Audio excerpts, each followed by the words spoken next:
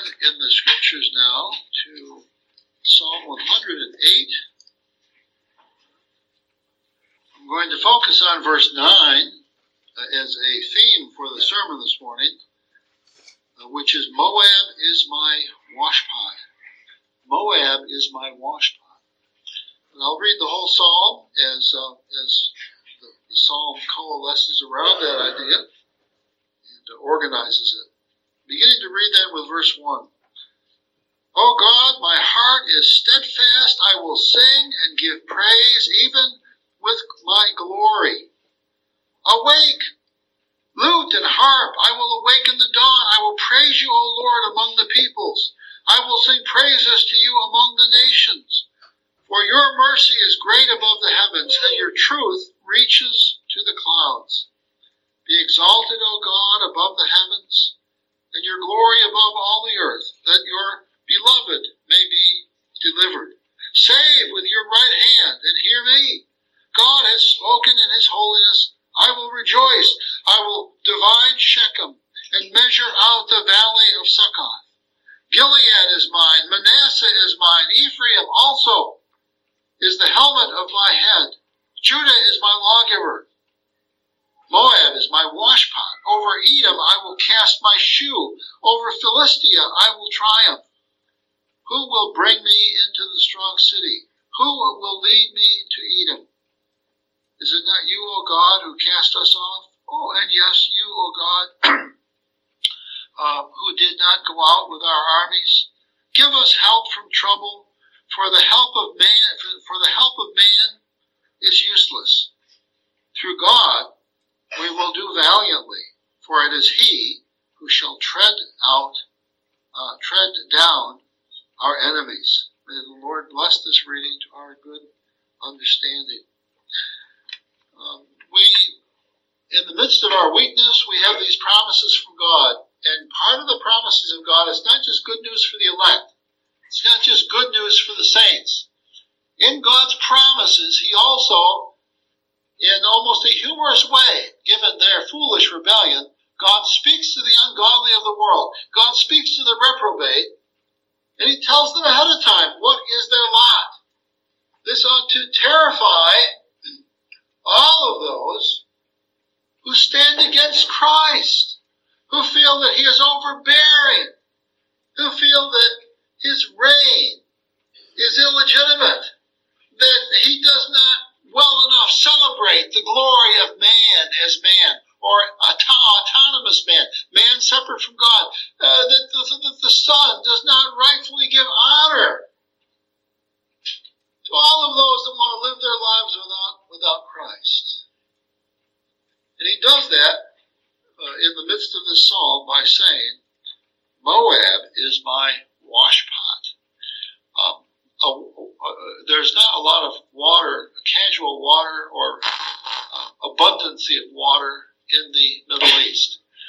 They did not know what bathing was by and large, as we do today with our torrents of water and showers and bathtubs and that sort of thing. Everybody having a different a change of water in their bath when they take their baths as a family. In this day, most cleansing was done with a washcloth, and then you would use detergents of some fashion that would help to clean the body, but you'd rinse out this washcloth in a washpot and go back to it and just go until your whole body had been washed using this process. Now, as you went through that, much like in the Old West, where they did have bathtubs, or well, they at least had these feeding things that horses would drink out of, and that sort of thing, that they could also use for bathtubs. And but if you had a big family, Dad and Mom went first. They were honored first, and then the same water was used over and over again until you got down to the youngest children, and they sloshed it out, so to speak, in some of the dirtier water from the rest of the family. Well, it was the same way in Palestine with these washpots, and so the washpot the first person would bathe and would get washed off using these cloths and dish pots or wash pots, and then the next person would go, and the next person, and so the water would get dirtier and dirtier. And at the end of the process, they would not grab the wash pot and say, "Oh, great, here's our drink for lunch. Here's our water for lunch." No, it would be cast out. It would be thrown out because it was full of dirty water. Well, in this psalm, mocking those who have rebelled against God, mocking Moab, God calls Moab his wash pot.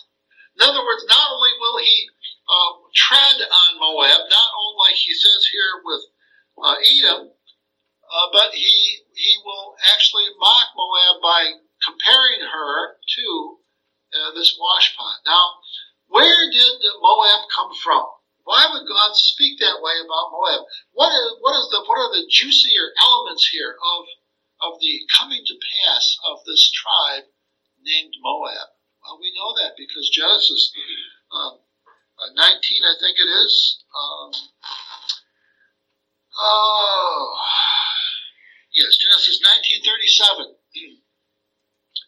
teaches us the story of how Moab came to be. Moab was the name of a little baby that was born. Moab was born to the oldest daughter of Lot, who was Abraham's cousin. And Lot did not cherish the covenant enough to live where the heartland of God's people was, namely around Abraham, or near Abraham, so he would have closer fellowship with Abraham. He didn't run away from Abraham and just totally leave the area, but he moved to this city named Sodom, which became famous for its violence and its homosexuality, for men marrying men and women marrying women. And Lot lived there, and the New Testament says that Lot grieved as he was living there, but even as he grieved, he did not leave Sodom, nor did he openly preach against Sodom so that he might get thrown out or abused for his preaching. He just lived there, and he was too passive. He was one of the Christian pacifists that lives in the midst of the world but does not complain loudly enough at the paganism around him.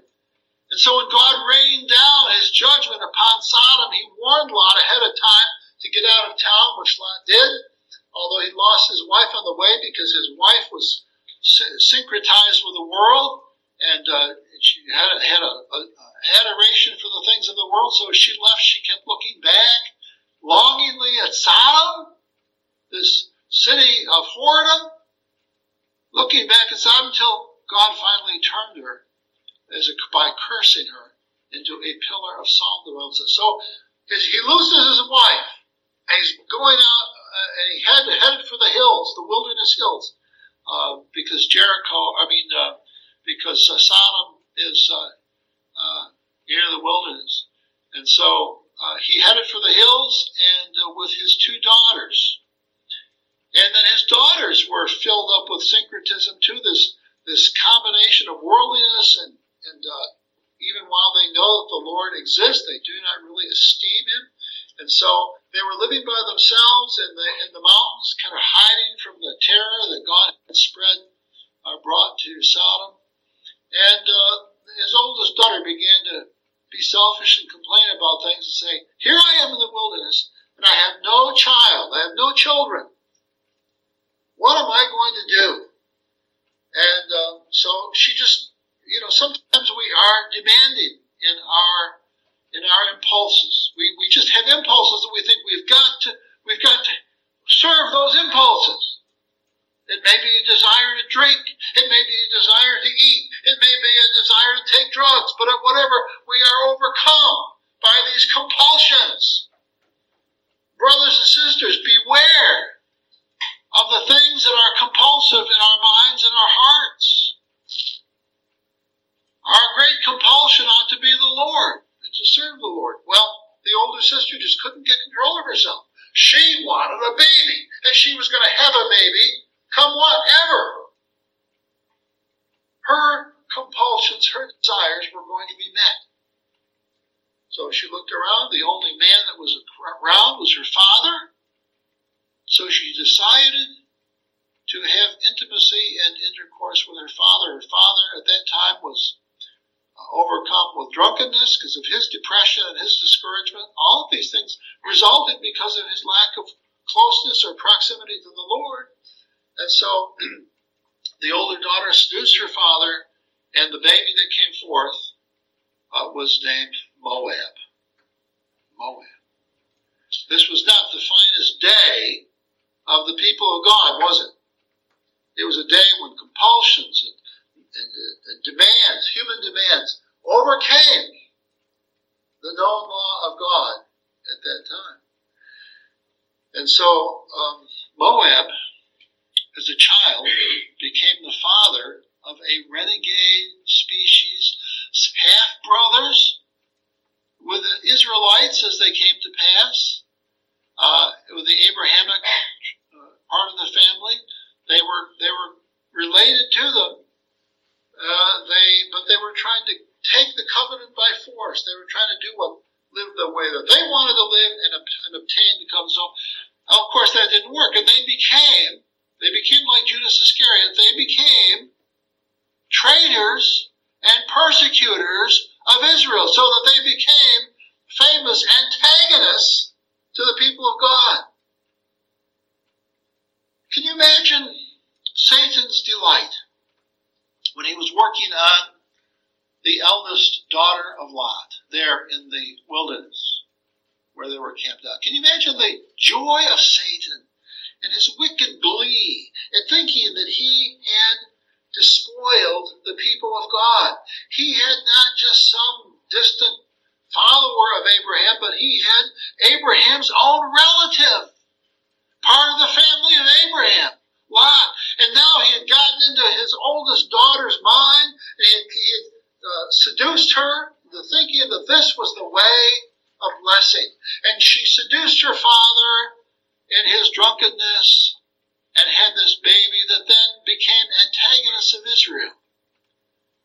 And so when God mentions Moab here in verse 9, it is not without focus or not without purpose. For Moab was one of the great enemies of ancient Israel. Edom was the other one. Edom came from Esau. Jacob have I loved, and Esau, what? Have I hated. Esau became the enemy of his people also. He came from the Abrahamic line, from Jacob's line. He came. And so both of these men were enemies of God. But they came from within the tribe. They were like Judas. They came from within the church of Christ, as it were, in that day. And they came to persecute Israel. And so God says to them, by way of disputing with both them and Satan, he says to them, Moab is become my washpot. I will wash the dirt off my people's hands and feet and bodies, and I will rinse the cloth in the water, and the dirt and the grime shall come off them, and that shall be a metaphor or a picture of what happens to Moab. So God in this case is not celebrating Moab. He's not going along with Satan's version of reality. He's telling them, Moab will be mocked. She shall be like my dirty washpot, where the water is finally cast away, and the washpot is out behind the house somewhere waiting for the next washing of the family.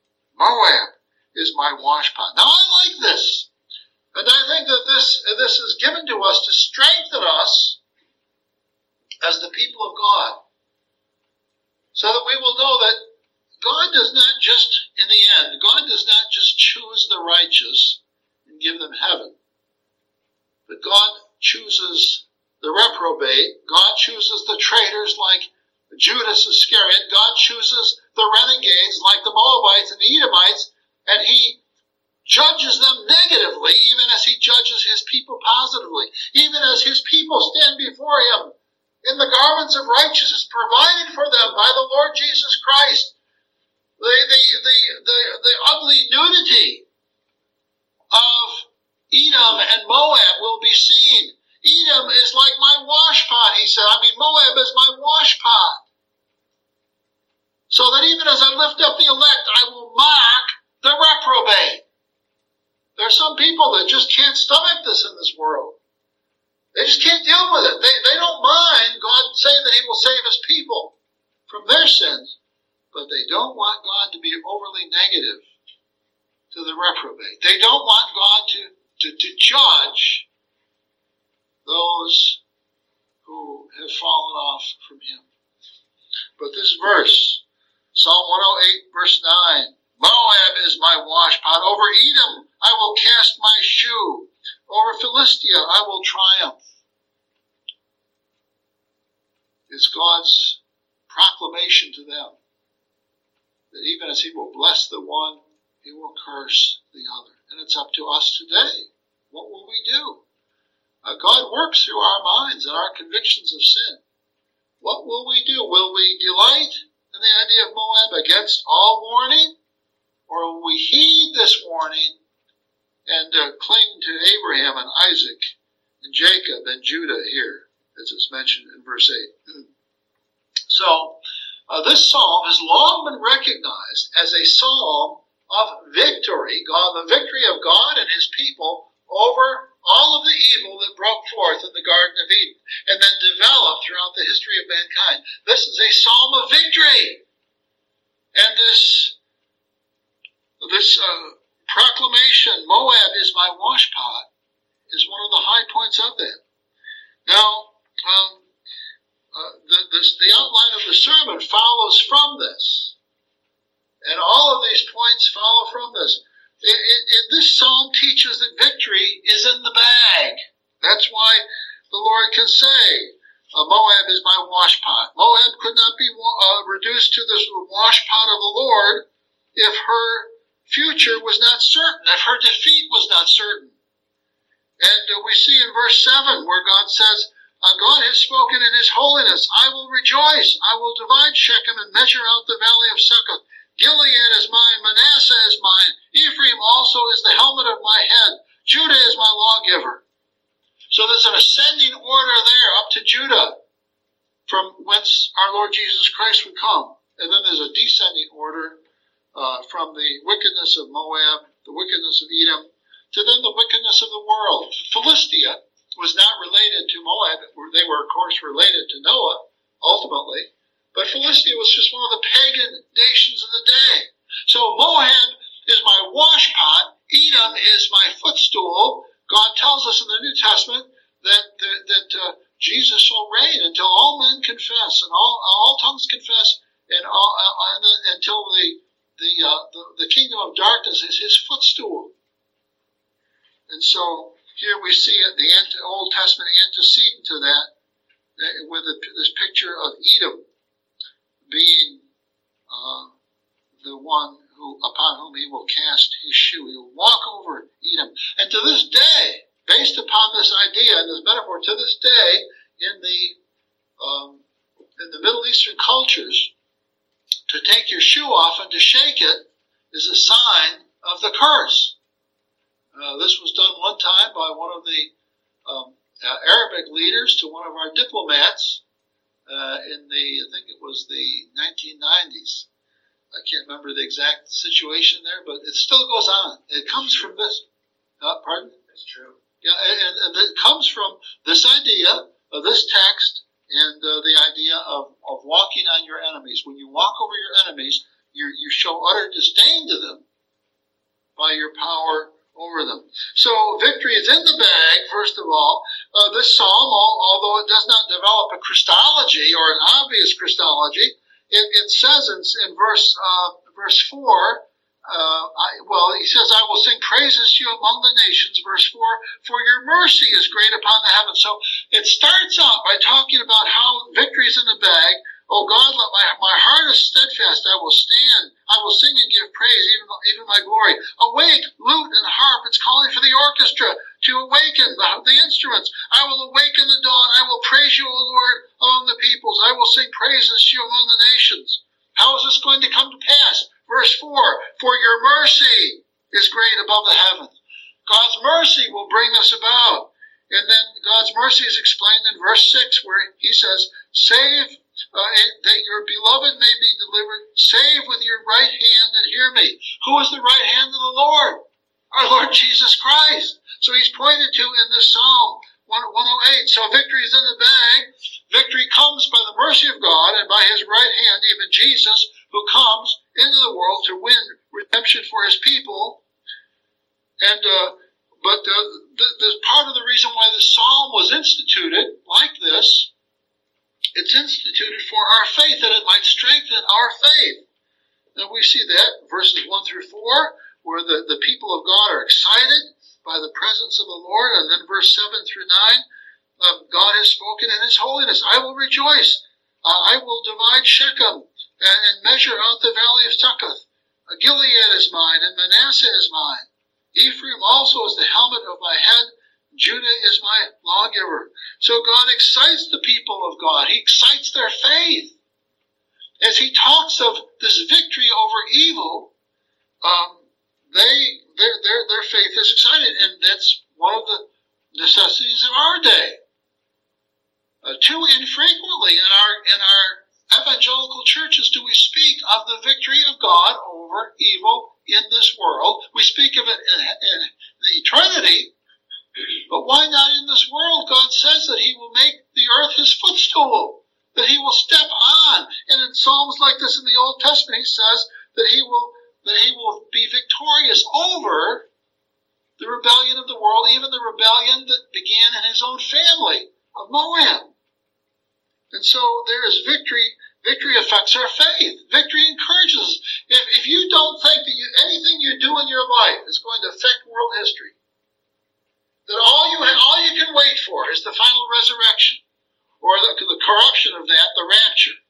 If you don't think that anything that you do is going to affect the world until the one rapture or the other, well then what are you going to do in this world? But if you have the feeling, if you have the persuasion of mind that God is going to be victorious over Moab in this world, then you're willing to lift your weapons against Moab in this world. You're willing to preach the doctrines of Christ because you know that at some point the doctrines of Christ will be supreme and they will overcome these lies and the false gospels of this world. So knowing, understanding victory affects our faith. One of the reasons why our faith is so latent and why the church is so passive today, why the church is so reluctant to speak the truth in love to its neighbors, is because it's not fully persuaded of its victory. But here in this psalm it says, Moab is my washbowl, my washpan, my washpot. And God tells us this to encourage us in our faith. It also, for number 4, it also encourages our sanctification. Verse 13, look at that. At the very end of the psalm, through God we will do valiantly, for it is he who shall tread down our enemies. See, God would encourage us to be more faithful, more true, more hopeful, more brave. And when we fight Satan and crucify the flesh, we are doing well in this battle for sanctification. Likewise, in verse 13, we see victory for our success, which ties into point 3, because we shall be successful, and the church shall be successful, and even though we have setbacks for a time, we ought to focus on God's promises and God's promises of success and anticipating our final victory over evil. Nothing shakes the satanic more than to see weak Christians who they're seemingly like putty in their hands. We don't have the armies of the world. We don't have the armaments of the world. We're often, like even our Lord Jesus, we're often chased from Israel to Egypt, in order to stay alive. But nothing scares and terrifies Satan more than to see people like this who are driven this way and that way, who don't have any place to lay their head. And yet, when they raise up in the morning, they have a smile upon their face. Nothing jars Satan's confidence more than the confidence of the saints in their frailty. Brothers and sisters, where are we weakest? Where do you feel weakest in your life? Believe that Moab is my washpot and rejoice. Even laugh about that. See it as a stroke of God's divine humor. Moab is my washpot. Moab is the collection pot for dirty water. I shall rise with Christ in the end. And that's the last point. Victory, God, the church's victory, the church's glory.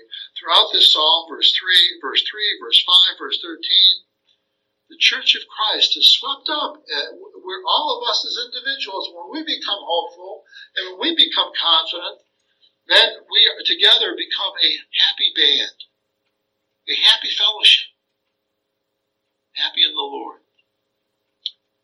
and absolutely unnerving to Satan and his demons. We'll send them to the psych wards of this world as they try to deal with the promises of the Lord Jesus Christ and his Holy Father, who have made a covenant together. And we see in Psalm 111, if you have your Bibles open just a page or two later, Psalm 111, verse 9, it says, He has sent redemption to his people. He has commanded his covenant forever. And Psalm 110, just before that, says in verse 3, or verse 4, the Lord has sworn, that is, Jehovah has sworn, I will and will not relent.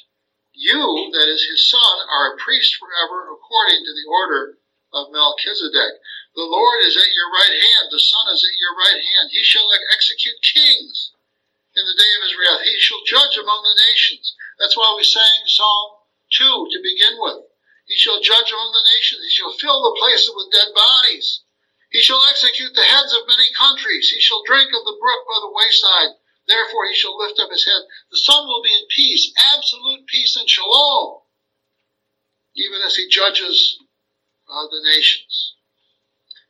And so we see that God's victory is secure, and we see that this is spoken of, and it's all based upon this oath that was sworn by the Father to the Son and the Son to the Father, the eternal covenant of redemption.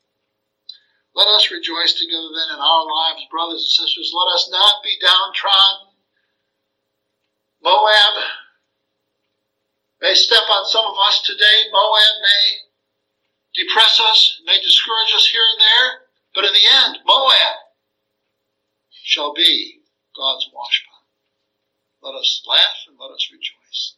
Our Father and our God, we pray that we would be lifted up by this image, that Moab holds the dirty water, that Moab is a pot, a collection pot for dirty things, that the dirt of Moab's heart will one day be known by the dirt of her garments, the dirt of that eternal curse that lays upon her head. Bless us, O Lord, in Christ, even as thou dost curse Moab. In Jesus' name we pray. Amen.